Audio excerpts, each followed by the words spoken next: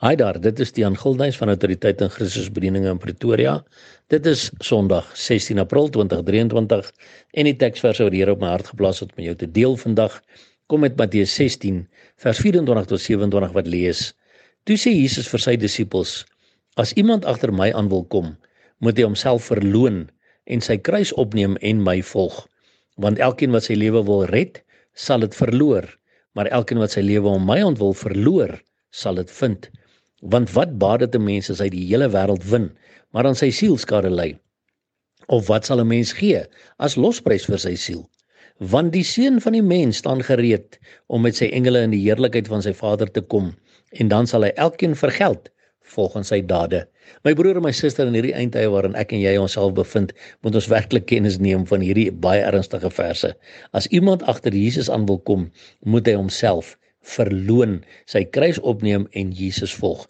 Daardie selfverloën beteken ek moet my eie ek neerlê. My sieninge, my eie sinnigheid, hoe ek dinge wil hê, moet ek neerlê en ek moet hom volg op 'n daaglikse basis. Want die Bybel sê ook vir ons in 2 Timoteus 3 vers 1 tot 5 dat in die laaste dae sal daar swaar tye kom, want die mense sal liefhebbers van hulle self wees en daarom moet ons onsself verloën. As ons nie onsself verloën nie, kan ons nie sê ons is dissipels van Jesus nie, want elkeen wat sy lewe wil red, sal dit verloor. Met ander woorde, elkeen wat net vir homself wil lewe en kyk hoe lank hy kan lewe, hierdie mense wat heeltyd soek na ewigdurende jeug. Die enigste plek om ewigdurende jeug te kry is om jou hart vir die Here te gee, jou lewe met God reg te maak en seker te maak dat jy in die ewigheid by hom gaan wees. Want jy gaan nie vir ewig lewe in hierdie liggaam wat jy nou het nie. So elkeen wat sy lewe wil red, sal dit verloor. Maar elkeen wat sy lewe om my ontwil verloor, sê Jesus, sal dit vind.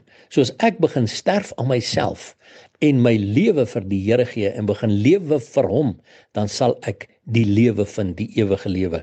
Want wat baat dit 'n mens as hy die hele wêreld win, maar aan sy siel skade ly? En ek dink aan 'n liedjie van Leon Goosen wat sê and if you win in the rat race, you are still just a rat in the end.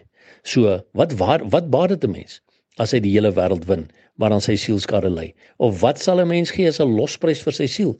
Want as jy die wêreld probeer win en jy verloor jou siel, die ewigheid is langer as hierdie 60 of 80 jaar wat ons op die aarde is. Want die Seun van die mens staan gereed om met sy engele in die heerlikheid van sy Vader te kom, en dan sal hy elkeen vergeld volgens sy dade.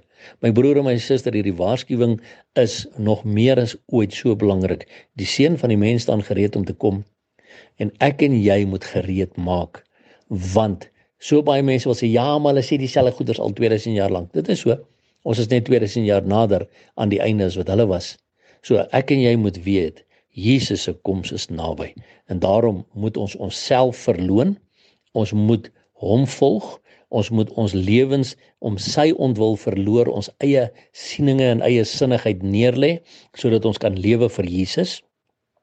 Ons moet seker maak dat ons siele veilig is by Jesus, deurdat ons in 'n persoonlike verhouding is met hom, want ons weet, ons sien so uit na sy koms, en sy koms is baie naby. En daarom, my broer en my suster, hou ons aan uitroep, Maranatha, kom Here Jesus. En onthou, Jesus Christus is baie lief vir jou. Seën vir jou.